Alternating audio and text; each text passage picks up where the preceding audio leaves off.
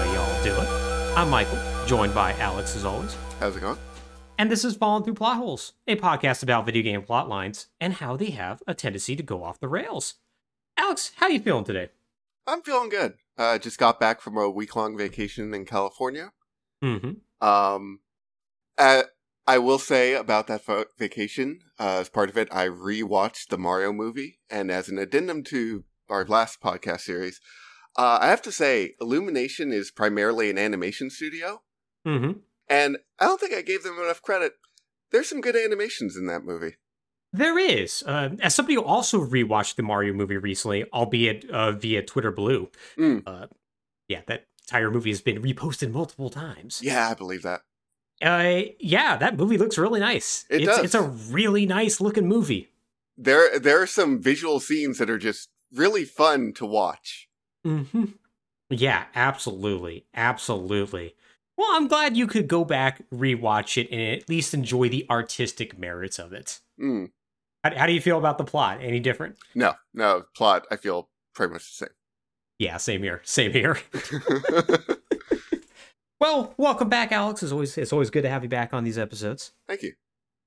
As far as how I'm doing, I've fallen down the speedrun hole like really, really badly. And I know this because as part of like doing runs and whatnot, usually I stream them on my Twitch channel, but sometimes I do offline runs. Mm-hmm. And I record these podcast episodes both in Audacity and OBS. And in OBS, I went to go hit the record button, and then I just instinctively grabbed my controller and was holding it for 30 seconds. Yeah. Got very confused as to why I was holding it and went, oh, right, I need to put this back. Yep, there it is. Yeah, so I've been doing the thing that to be fair, I've been doing probably now for the past 5 years, which is doing nothing but playing old video games and being like, what are new games? And you know what? That's perfect for today's episode, Alex, because we're going to be talking about some old video games. Oh boy, my favorites. Oh yes, mine too. And this one's pretty great because they recently resurfaced as part of a collection. But before we get into that, Alex, how do you feel about the internet?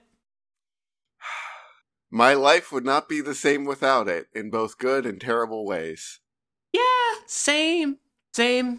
I think it's safe to say that the vast majority of the world, or I guess like at least like the Western world perhaps, has like had their life irrevocably changed by the internet and like what it means for our everything from our attention spans to our level of knowledge to the level of misinformation out there to our ability to get from place to place. Like it has literally changed every aspect about it. Mm-hmm. And like I said, good and bad things that are about that. It's good because I can look up information about random video games and present it in podcast format. Yes. And also deliver that podcast to people interested in hearing it. Exactly. And that's a really nice thing. Yeah. It's also bad because random misinformation exists. And also bad actors are on the internet and are able to do things like, say, hack into computer systems, reverse engineer things and like figure out like backdoors into systems that should be closed, like your ovens, for instance, or washing machines. Yep.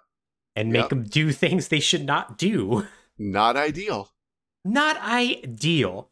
And as the internet has become more and more a ubiquitous thing, like the world is now instantly like more connected and more accessible in a way that seems to be almost like utopian in one way. Mm-hmm. Like one that has like a now limitless potential of human growth in community and ingenuity.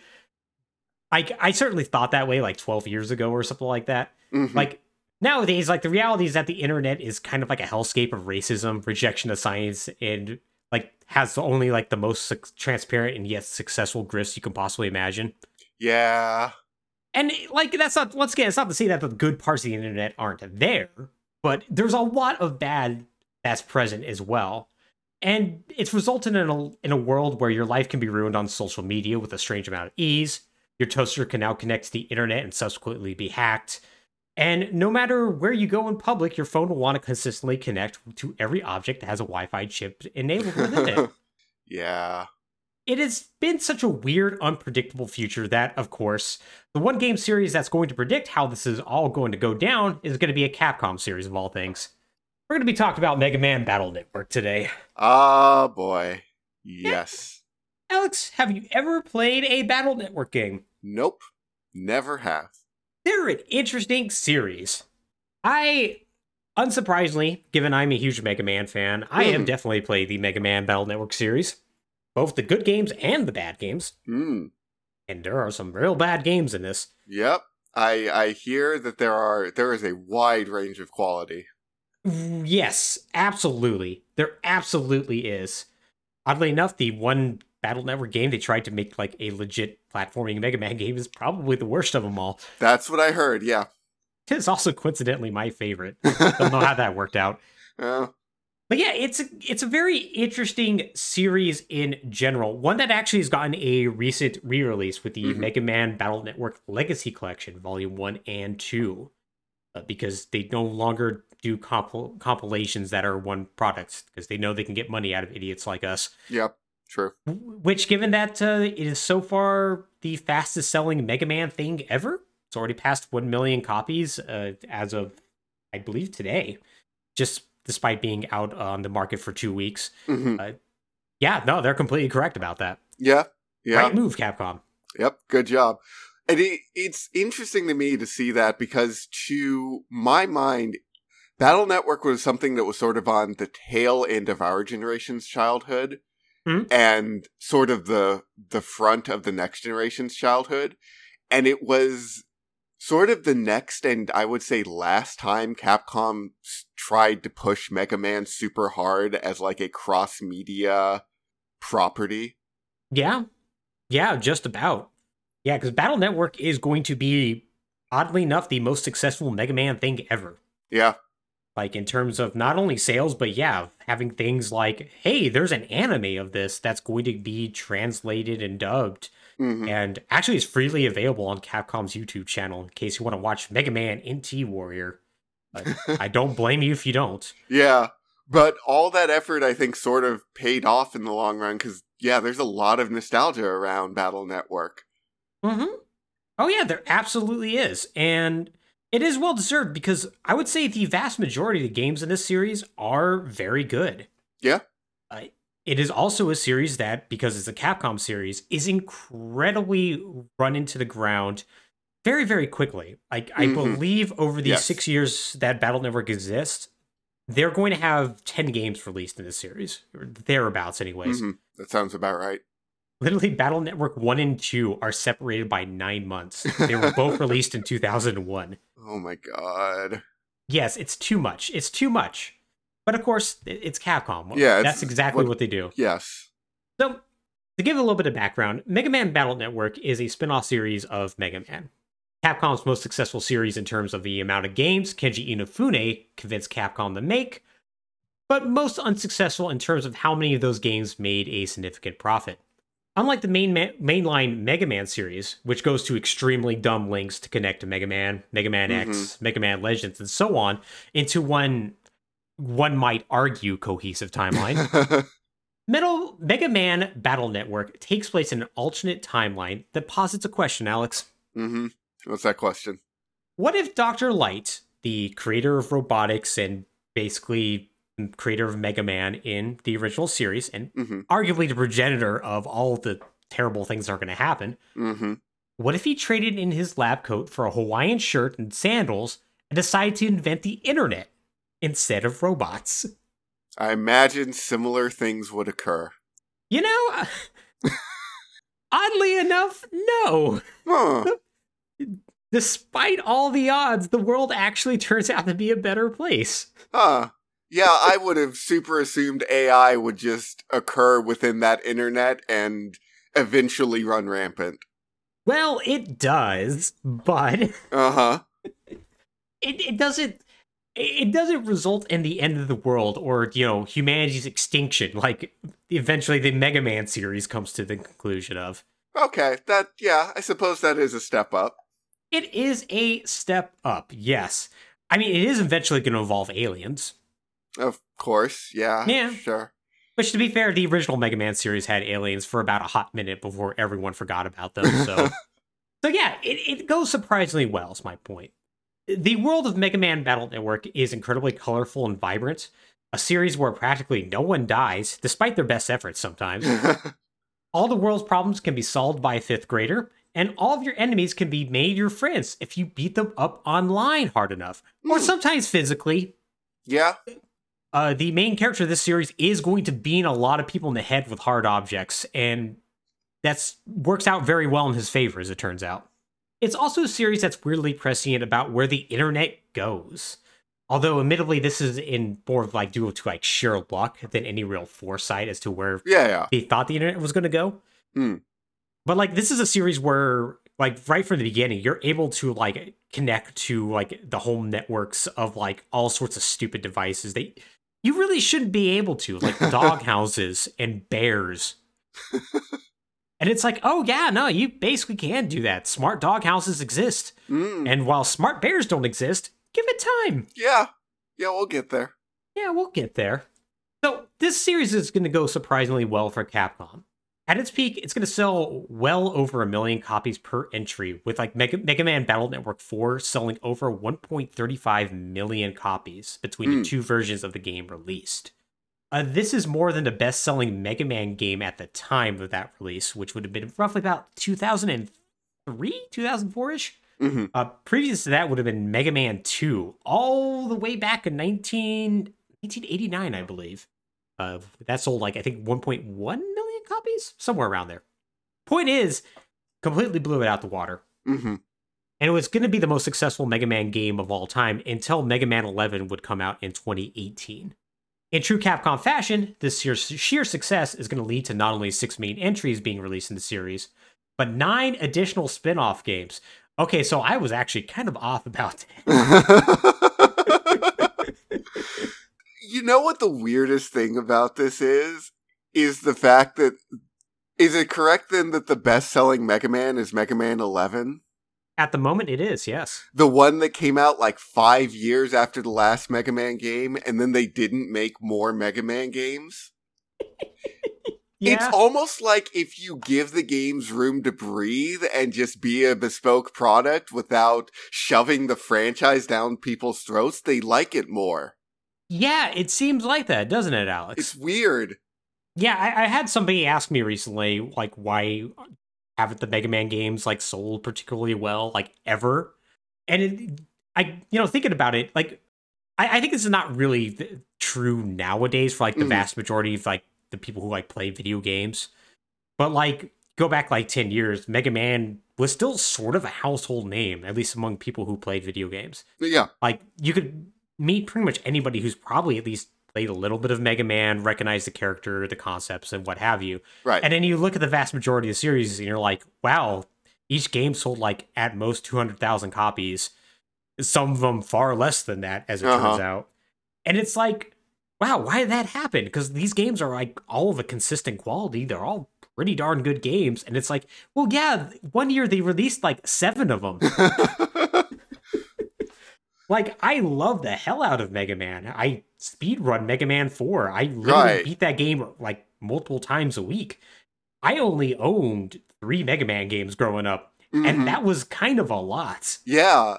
Like, what if Mega Man 3 had come out, like, years later and had the best ideas of 3, 4, and 5? Rather than, we have kind of a new idea, let's make a whole new game. Exactly. Or, like, what if, like, when Mega Man went to the PlayStation, instead of, like, Mega Man X4 just being like, what if Mega Man X but slightly better? Right. Or at least slightly on the same level? Which, I mean, X4 is a great game. What if they actually sort of did something different? Which, to be fair, I guess they eventually would with Mega Man Legends, but that game has a whole lot of problems in of itself. Right. Yeah, it's funny how that all ends up working out.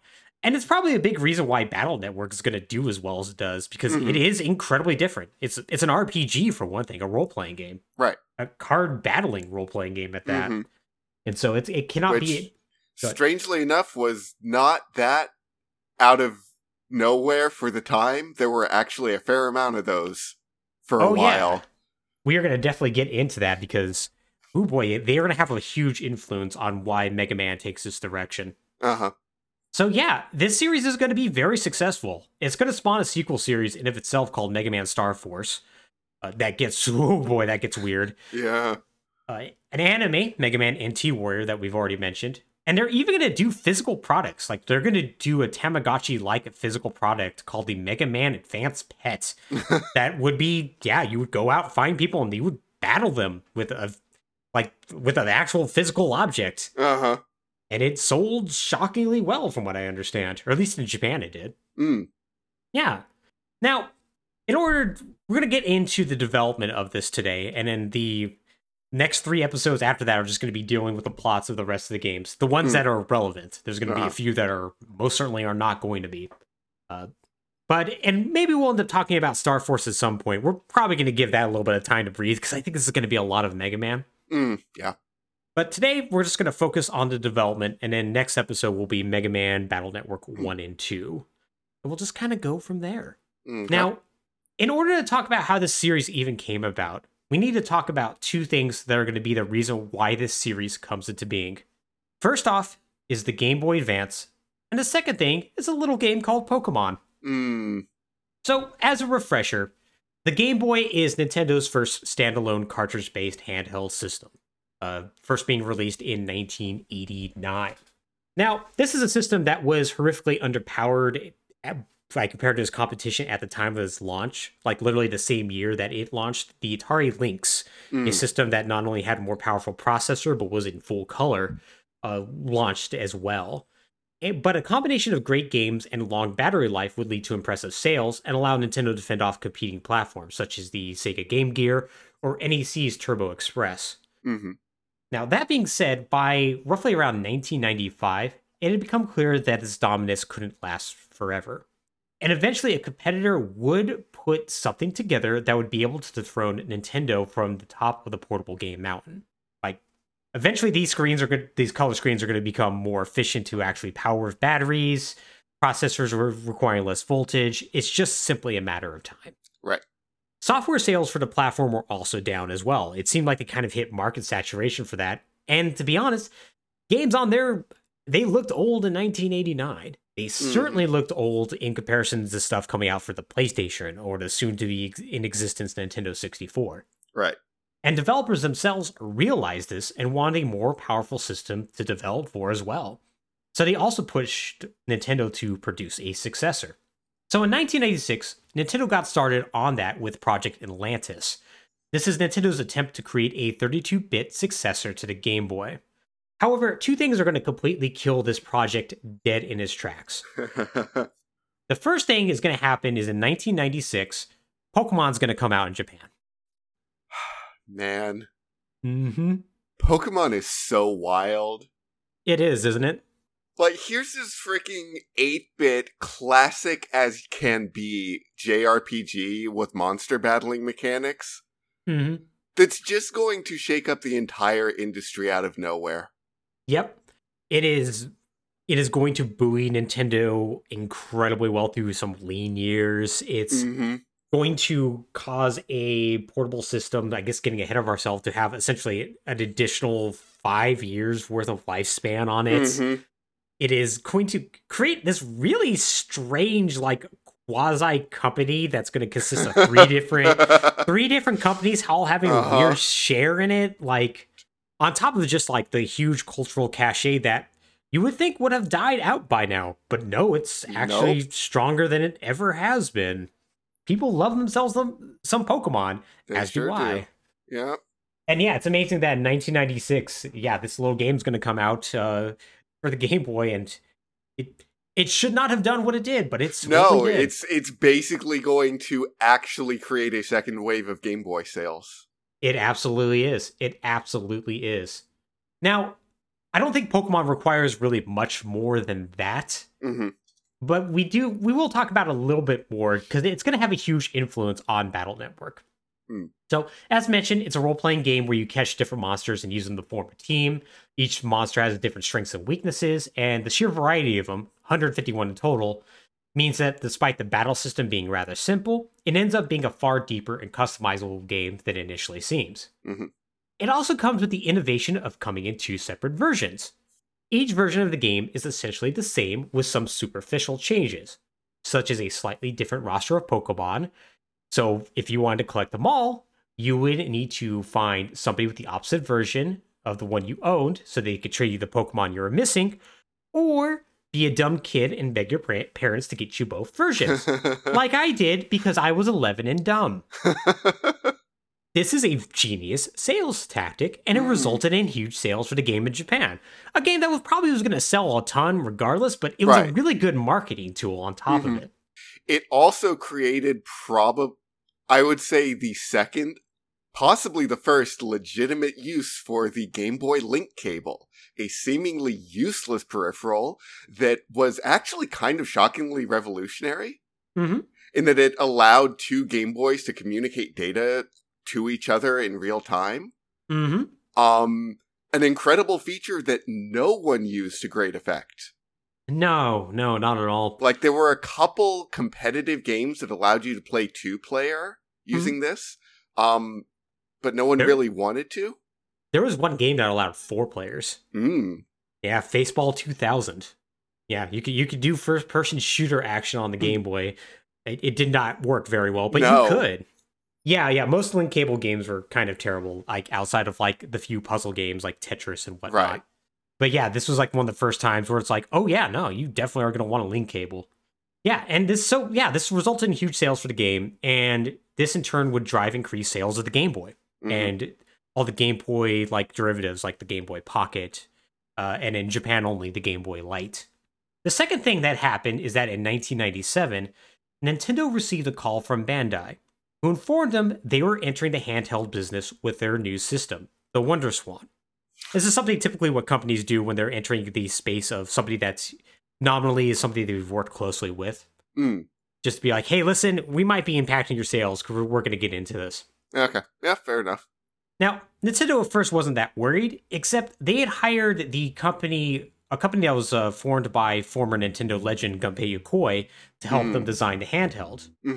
Now, while Yokoi had passed away by this time, his company was still staffed with ex-Nintendo hardware people, and given Bandai had the licenses to basically every popular anime ever, right, including a direct Pokemon competitor in the form of Digimon, this was obviously a huge threat to Nintendo. So Nintendo immediately put together a team to create an upgraded color version of the Game Boy in order to stave off this imminent threat to their business. This resulted in a kind of terrible handheld called the Game Boy Color, which, despite the fact that it was just a slightly more powerful Game Boy, would sell an absolute ton of them. I bought one.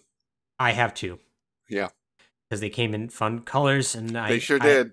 I have a teal one, and I have a purple one. Yeah, that purple one's nice. It's a nice purple. It's a nice purple. Nintendo know how to do purple. They do. Their purples are always solid. Purple's a hard color to pull off, but they always get it. Always do. So yeah, this combined with Pokemon and the fact that the WonderSwan is going to flop upon release means that the need for a true successor to the Game Boy didn't need to happen right away. But a true successor to the Game Boy is going to happen. And with the announcement of the Game Boy Advance in 2000, it was pretty much assumed this system would be just as successful, if not more so, than the Game Boy before it. And yeah, guess what?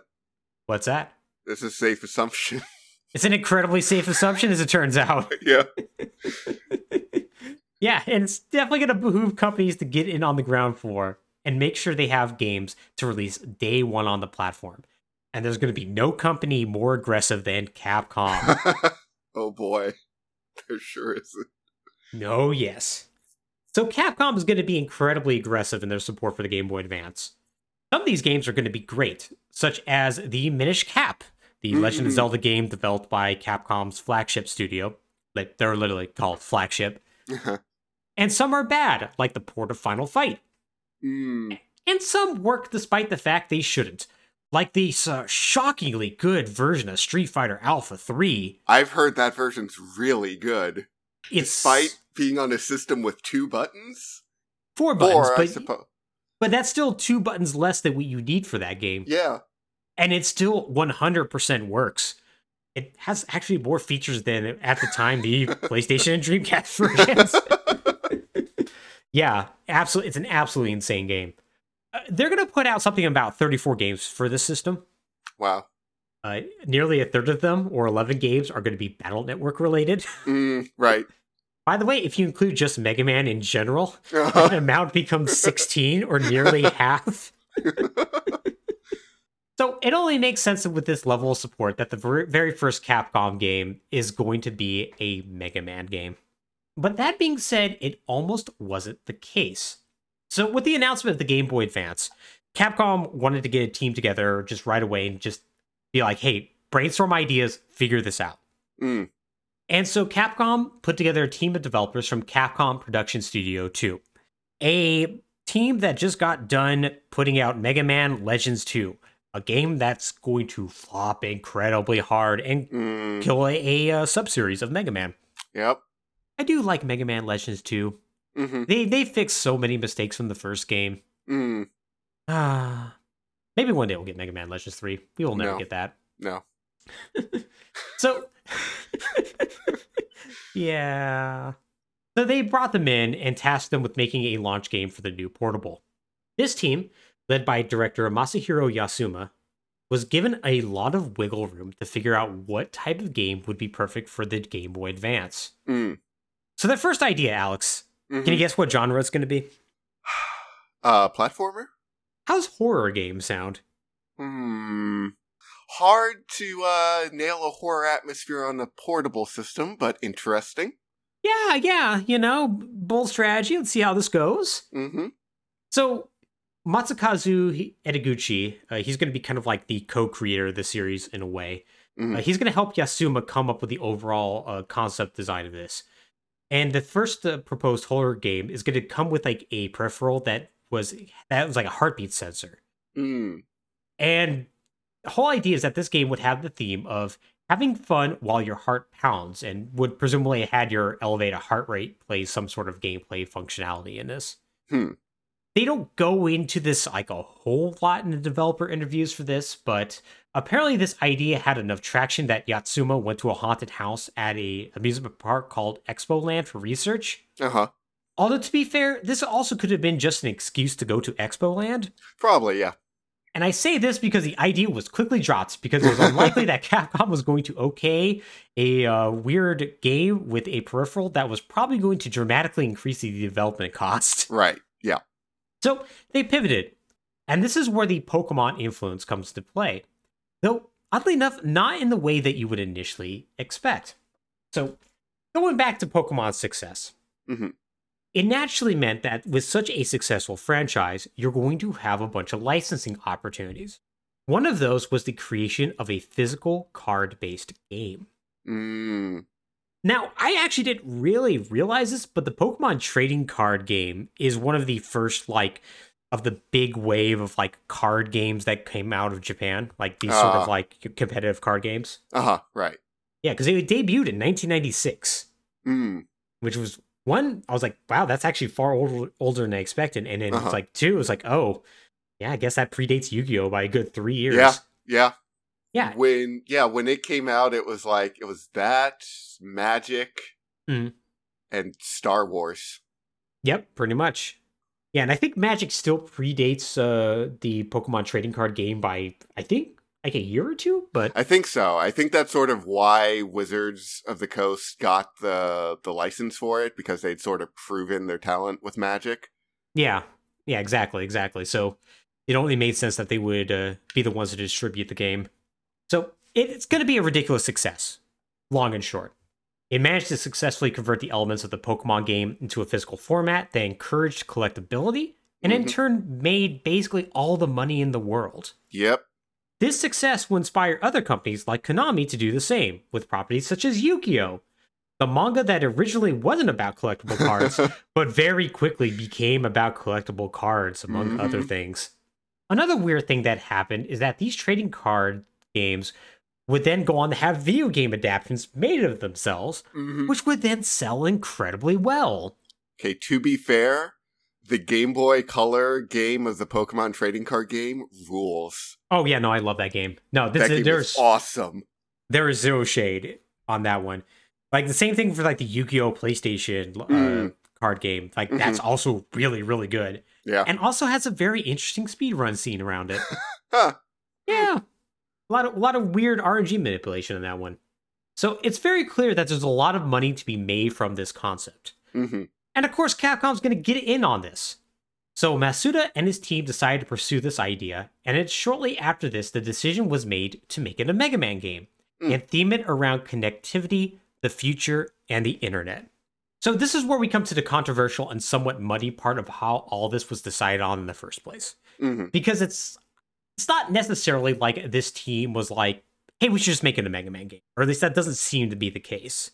And that's in large part because the game's producer is a one Kenji Inafune. Yeah, there it is. Yes, indeedy. So for a quick refresher, Kenji Inafune is a man who was the character designer on the original Mega Man, who soon after would become more or less the Mega Man guy at Capcom. Mm-hmm. On top of somehow getting more and more power and influence at Capcom, despite himself sometimes. Yeah. He's going to be, in large part, one of the reasons why there are so many Mega Man games in spite of the series' rather tepid sales. As well as the reason why the storyline of the main Mega Man games goes so damn off the rails into a confusingly twisted tragedy ravine.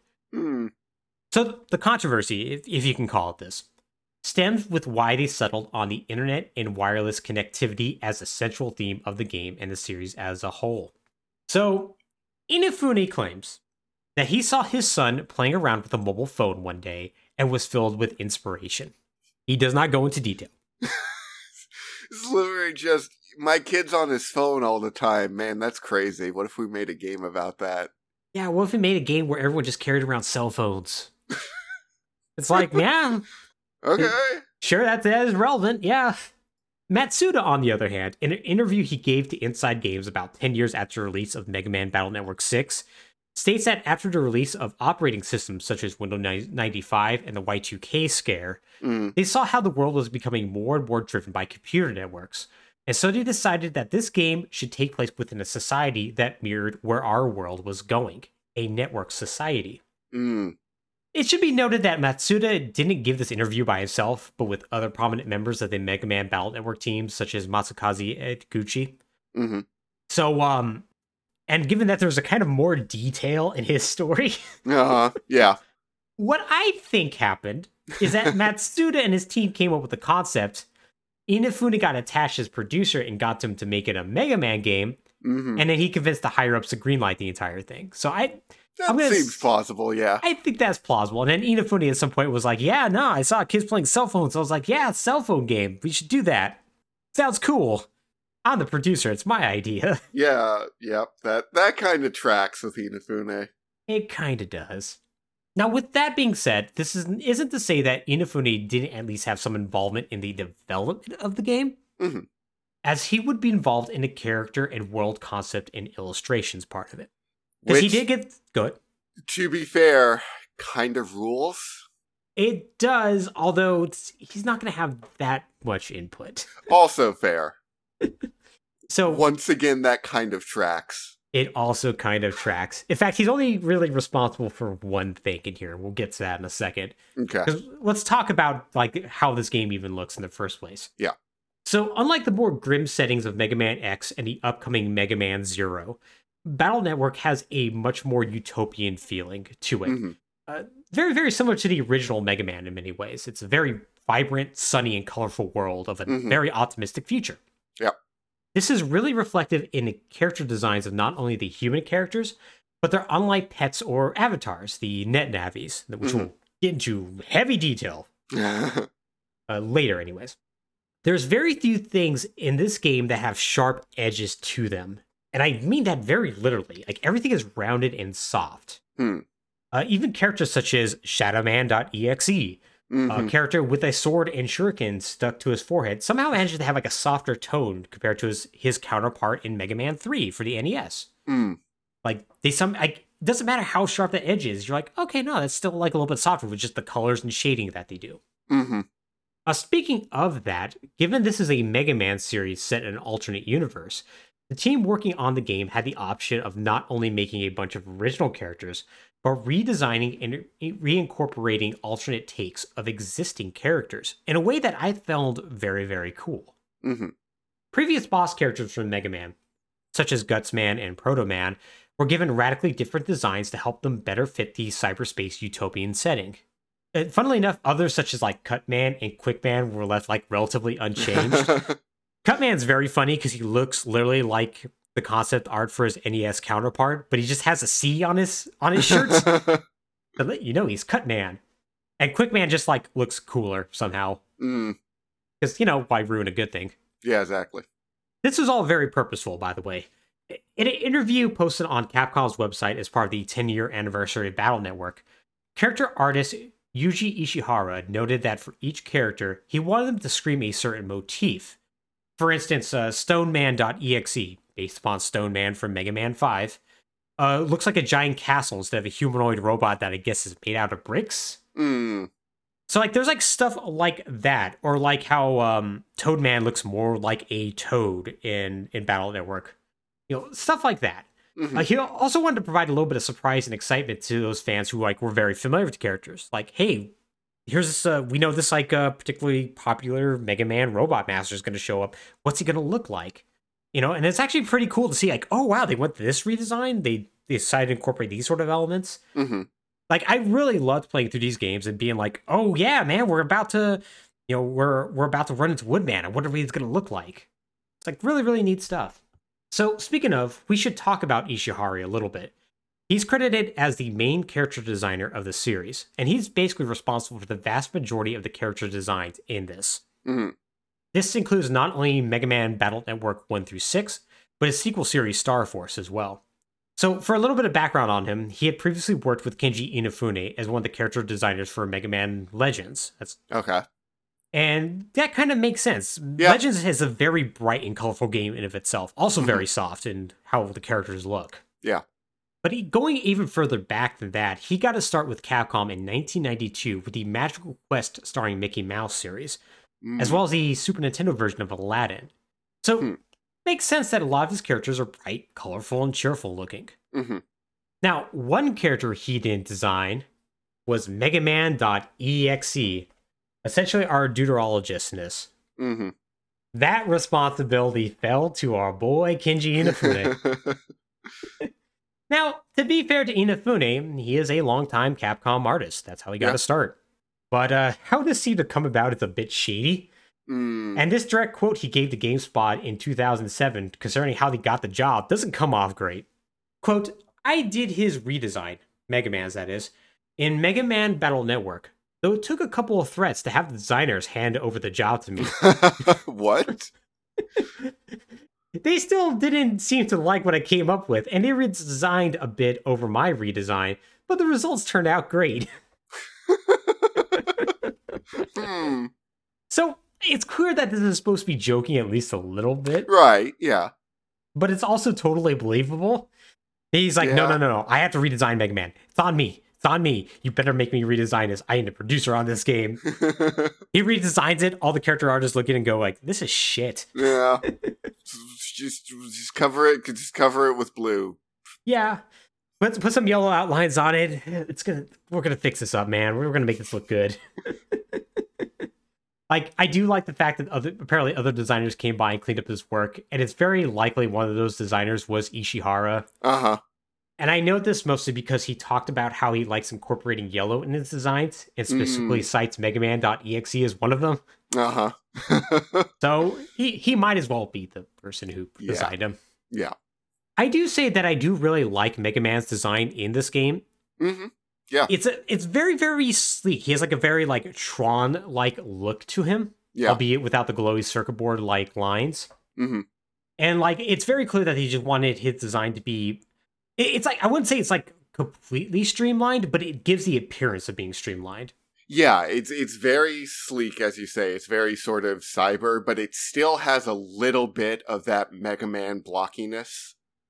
Like it's still got a few edges and blocks that create like a nice silhouette to it. Yeah, absolutely. Yeah, it's a good look. It's a good look. Yeah, I think it's good. I think the game's aesthetic overall and design is quite on point. Oh yeah. Yeah, this series looks amazing. Yeah. In terms of its character design and just how it really works with like the Game Boy Advance's limitations. Like it works within those very, very well. Yeah, like, I think one of the great things about it is that all the character designs look great in concept, but also translate pretty well to their sprite work. Mhm. Yes, indeed. Yes, indeed. Yeah, and that's something that's going to be very it's going to be very apparent throughout the series. Although it's going to kind of fall off a little bit in the latter half of the series, Right. though less due to like them just getting lazy and more because they literally would run out of cartridge space at a certain point. Right. So now, thankfully, this appears to be the sum total of Inafune's involvement. Something that makes sense given that he's going to be pretty devoted to Mega Man Zero, on top of just getting more responsibilities at Capcom proper. So he's going to be very busy. Mm-hmm. Getting back to the people who actually worked on this game, we should probably talk about the main writers of this series. First up is Shin Kurosawa. So Kurosawa is going to be responsible for writing the main scenario for Battle Network 1 through 3 before he ends up leaving the series. Now, not much is really known about him. Unlike other team members, he really didn't give any interviews. But what I can tell you is that he got a start in 1997 as part of the Mega Man Legends team, doing the scenario planning and event design. Once again, ton of overlap between Legends and this series because Capcom Production Studio 2 worked on both the games. Right.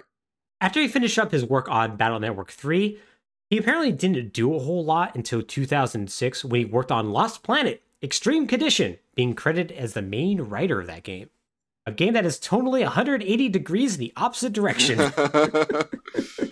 He then came back for Mega Man Star Force 2 and 3 before just kind of disappearing. The last thing I have on him is that he might be the current senior manager of public and investor relations at Capcom. From a press release I found. But that could also just be someone else with the same name. Right. So, unfortunately, I don't have a whole lot to glean from his writing style, because it's literally just Battle Network, and we're going to be going over that. But he does seem to have a habit of somewhat post-apocalyptic stories, given his work on Lost Planet and Mega Man Legends. Yeah. For Battle Network 4 through 6, there are going to be multiple writers who would help out. But the main writer appears to be Matsukazu Edoguchi. Now, we talked a little bit about Edoguchi earlier when he proposed making Battle Network a weird horror game. But now it seems like a good time to go a little deeper. Of everyone involved in this game, Edoguchi is one of the newcomers on this team. He was hired by Capcom to be a writer in 1999 and immediately got started on Mega Man Legends 2 alongside 4 other people. Capcom apparently was impressed by his ability to write a story with a cliffhanger that will forever drive the 5 Mega Man Legends fans absolutely crazy. So they decided to put him in charge of helping come up with the scenario for the Game Boy Advance series. That wasn't going to be about Mega Man until it was about Mega Man. So alongside Masahiro Asuma, he helped create the overall concept of a future world connected by the internet. But it's unknown how much impact he had on the scripts of Battle Network 1 through 3. Instead, he was actually involved in a significant amount of the promotion of the game. So this is going to be a bit of an aside, but this is a fun one. Okay. Edoguchi is one of the few staff members that is actually represented in the games, starting with Mega Man Battle Network 2, as a character named Mr. Famous. Mr. Famous is a famous net battler who has a run of 69 consecutive victories. Now, how this character even came about is completely out of circumstance. The story goes that shortly after the release of Mega Man Battle Network in Japan, a promotional event was held in public during Japan's Golden Week, and Edoguchi's boss wanted somebody to go out and challenge people to competitive Battle Network battles as somebody called the EXE Professor. No one wanted to do this except for Edoguchi. And he only did it because he was new and felt a ton of pressure. So he's like, oh, yeah, I can't say no to the boss. Right. That being said, he thought Professor sounded weak and lobbied the name to be changed from EXE Professor to EXE Meijin, or Expert. And so after stealing a lab coat from a nearby hospital, he wandered around the event with a Game Boy Advance and beat a bunch of 10 to 15-year-olds in Battle Network all day. This apparently was very successful. And over the year leading up to Battle Network 2's release, he just kept on doing this and developed somewhat of a cult following. Okay, sure. Yeah. But here's the thing, Alex. This is a double-edged sword. There was a worry with Battle Network 2 coming out. He might actually start losing because people are actually getting good at the game now. Right. They'd had their hands on it for a while. Exactly. And that would ruin the image of the Meijin, who is now going to be a character in the upcoming sequel. So he was forbidden from playing fans ever again. That being said, he was still continued to appear as like a host for various Capcom-sponsored Battle Network tournaments, so the role clearly grew on him. Mm-hmm. As an aside, by the way, the competitive scene in Battle Network is kind of crazy. I can imagine, yeah. Yeah, Battle Network 6 has multiple hacks associated with it that allow people to play online, and there's a lot of competition that's around it with tournaments and whatnot that I imagine it's only going to grow now that the most recent Legacy Collection actually allows for online functionality like that. Right. And on that note, I hear that these games are wildly unbalanced, and you can do some extremely broken crap. You absolutely can. Yeah, part of the hacks are actually kind of fixing that balance a little bit. And like they do get more balanced as the series goes on because they do figure out that, oh, people actually like playing this competitively. Right. Yeah, maybe we should make it more competitively viable as opposed to here is the kill deck. Yeah, exactly. But by that same token, these are released on cartridges. They don't get updates, man. Yeah, no. So, yeah. So, Edoguchi in general seems like a fun dude. Like, the only photo I could find of him, like, actually working on the game when he was working on, like, Mega Man 11. And in it, he's just casually cleaning a katana. Why does he have... As you do? Yeah, who knows? He just does. He's also responsible for the power plant level in Mega Man Battle Network. A level so bad that he's publicly apologized multiple times for it. Oh, I love those. I love the levels where the developers are like, yeah, I'm sorry about that one. I don't know. Yeah, this was absolutely garbage. This is, we do not know what we were thinking with this one. As far as his writing goes, Edoguchi's basically a Mega Man lifer, working on multiple Battle Network and Star Force games, as well as being a game designer in Mega Man 11. His one real credit outside of Mega Man is helping to write the story for the 6th Ace Attorney game, aka the one where Phoenix Wright defends a case so hard it causes a country political system and way of life to collapse. Edoguchi in general seems to be involved in a lot of parts of Mega Man Battle Network, to the point that it's difficult to know what exactly his like thought process was when it came to writing. Like a lot of interviews he gives about the most recent Battle Network collection in general is just like, hey, what do you think about like this random battle chip? Or like, what were you thinking at this certain time? But like not in relation to like the writing and whatnot. Right. Regardless, I think we can conclude that there was a team of writers who were relatively new to this game, got their feet wet with Mega Man Legends, and now we're going to be responsible for creating the most successful Mega Man product ever. So it worked out, I guess. Yeah. And success it will be, Alex. Mega Man Battle Network is going to release in Japan on March 21st, 2001 as a Game Boy Advance launch title. It was critically well received, with a Metacritic rating of 79 out of 100. And while sales data is difficult to find, it is known that roughly 200,000 copies were sold in 2001 in Japan, which is an incredible success by Mega Man standards. For reference, Mega Man Legends 2, released the previous year for the PlayStation, sold something like 90,000 copies. Pretty bad. Yeah, not great. Full sales data for the game is hard to come by, but some probably inaccurate estimates I found place it roughly around 450,000 copies in total. So hey, that's a win for Capcom. Yep. And when Capcom gets a win, they're going to want more. Yep, that's what they do. And so literally 9 months later, Mega Man Battle Network 2 is going to come out in Japan on December 14th, 2001. And it's going to sell even better, selling 124,000 copies in Japan for the month of December alone. Once again, no real idea how well this game did overall. Even VG Charts can't really ballpark it. But what we do know is that this game did exceed the sales of the first game, if perhaps not by a lot. Right. See, so to my mind, that's where you want to pump the brakes a little bit. Yeah. You release one game, it's a big surprise hit, everyone's like, whoa, that's a new thing, this is cool, and then you go, okay, cool, you take the lessons you learned from developing that first one, you make a clearly superior sequel that everyone eats up and is happy with, and then you go, okay, now let's chill a little bit and think about where we go from here. And you know what, Alex? They almost did that. Would you believe they almost did that? That actually is surprising. Yeah, it is. Because the team decided, okay, well, this is moderately more successful. How about we make one final game in Mega Man Battle Network 3, kind of give like a little bit of a closure to the series. and just kind of see where that goes. Yeah. Alex, they made a mistake and made a very good video game. Ooh, yeah. Because that's going to be very successful both critically and commercially. Oh. And while it's not going to break 1 million copies, we know it gets very close. Battle Network 3 is going to sell 500,000 copies in Japan by itself. It's going to be so successful that Capcom is going to make an updated version called Battle Network 3 Black version, with the original being called Blue. Mm-hmm. And that itself is going to sell another 170,000 copies in Japan by itself. It's clear the line graph is going up. Right. And while we know it doesn't sell more than 1 million copies because Capcom doesn't list it on its website, it probably gets very close. Probably. And regardless, that line probably ain't going to come down anytime soon, baby. So Capcom's going to get the bright idea to make all the Battle Network all the time. A decision that's going to result in some questionable games. We're going to discuss those next time. Alex, how you feeling? I feel good. I feel this is such an interesting... It reminds me a lot of Castlevania. Where they were like, okay, this is an older series. It's not really going to, like, lend itself well to modern AAA 3D gaming.